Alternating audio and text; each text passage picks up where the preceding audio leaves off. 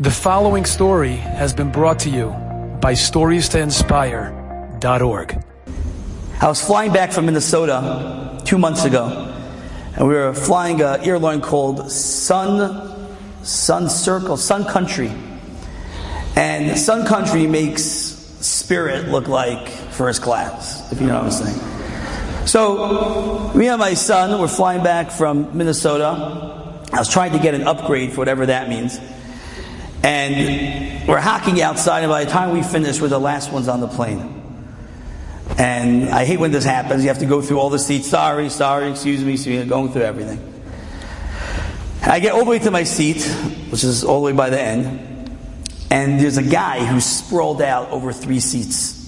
And he has his stuff out, and his computer, and his thing. And I know what's about to happen. I say, excuse me, and he's going to get up.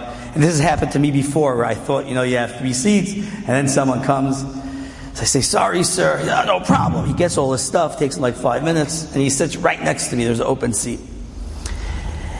And me and my son sit down. We have an empty seat in the middle. And a half hour into the flight, I say, I just want to say, I'm sorry. I know what it's like. You're all spread out. You're all comfy, and I ruined your chill. So I say, I just want to let you know I really apologize. So nice sitting next to you. I'm sorry that I took your seat. And no problem. This isn't even my seat. I take people's seats all the time. Okay? Shalom Aleichem Ganav. Anyway, so I'm talking to this guy, and it's like, what are you doing in Minnesota? And he points to his jacket. There's a big cross over there. So I just graduated St. John's University. I said, okay, well, you graduated? I graduated with a degree in history.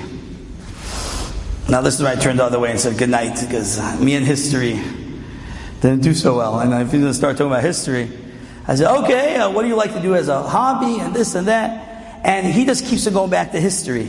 He's like, I see you're Jewish. I said, yes, I am.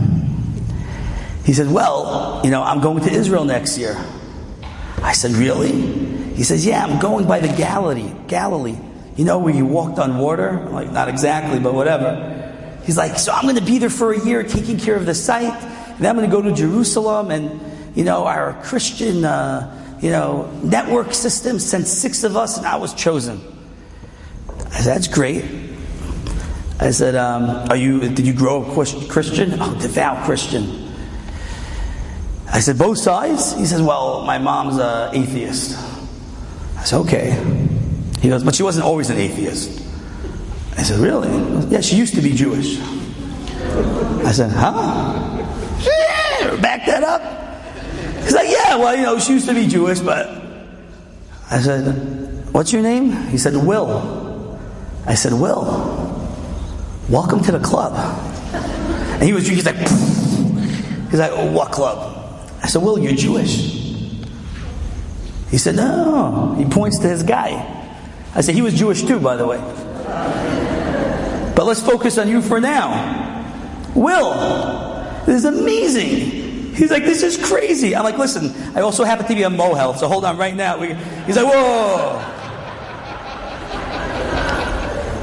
Anyway, I said, Will, when are you going to Israel? He's like, I'm going the 27th. I said, listen, I know some organizations over there. Are you interested in going 2 weeks early to join a trip? Find out about your heritage. Anyway, we changed numbers.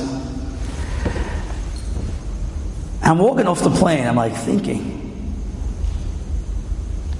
I was just sitting next to Neshama. A Neshama that the Rambam says could be as great as Moshe Rabbeinu. So he's wrapped up in all this type of narishkeit. But I was sitting next to a Jewish soul. That's his identity. Everything else is a facade. We have to see people for who they are. We are Jewish souls walking around in a body. And we are headed towards somewhere. We have a goal and a mission. And Hashem tells us in Elul Tshuva, come back. Come back to who you really are. Stop faking. Stop trying to be someone else. Enjoyed this story? Come again. Bring a friend. StoriesToInspire.org www.ccc.org.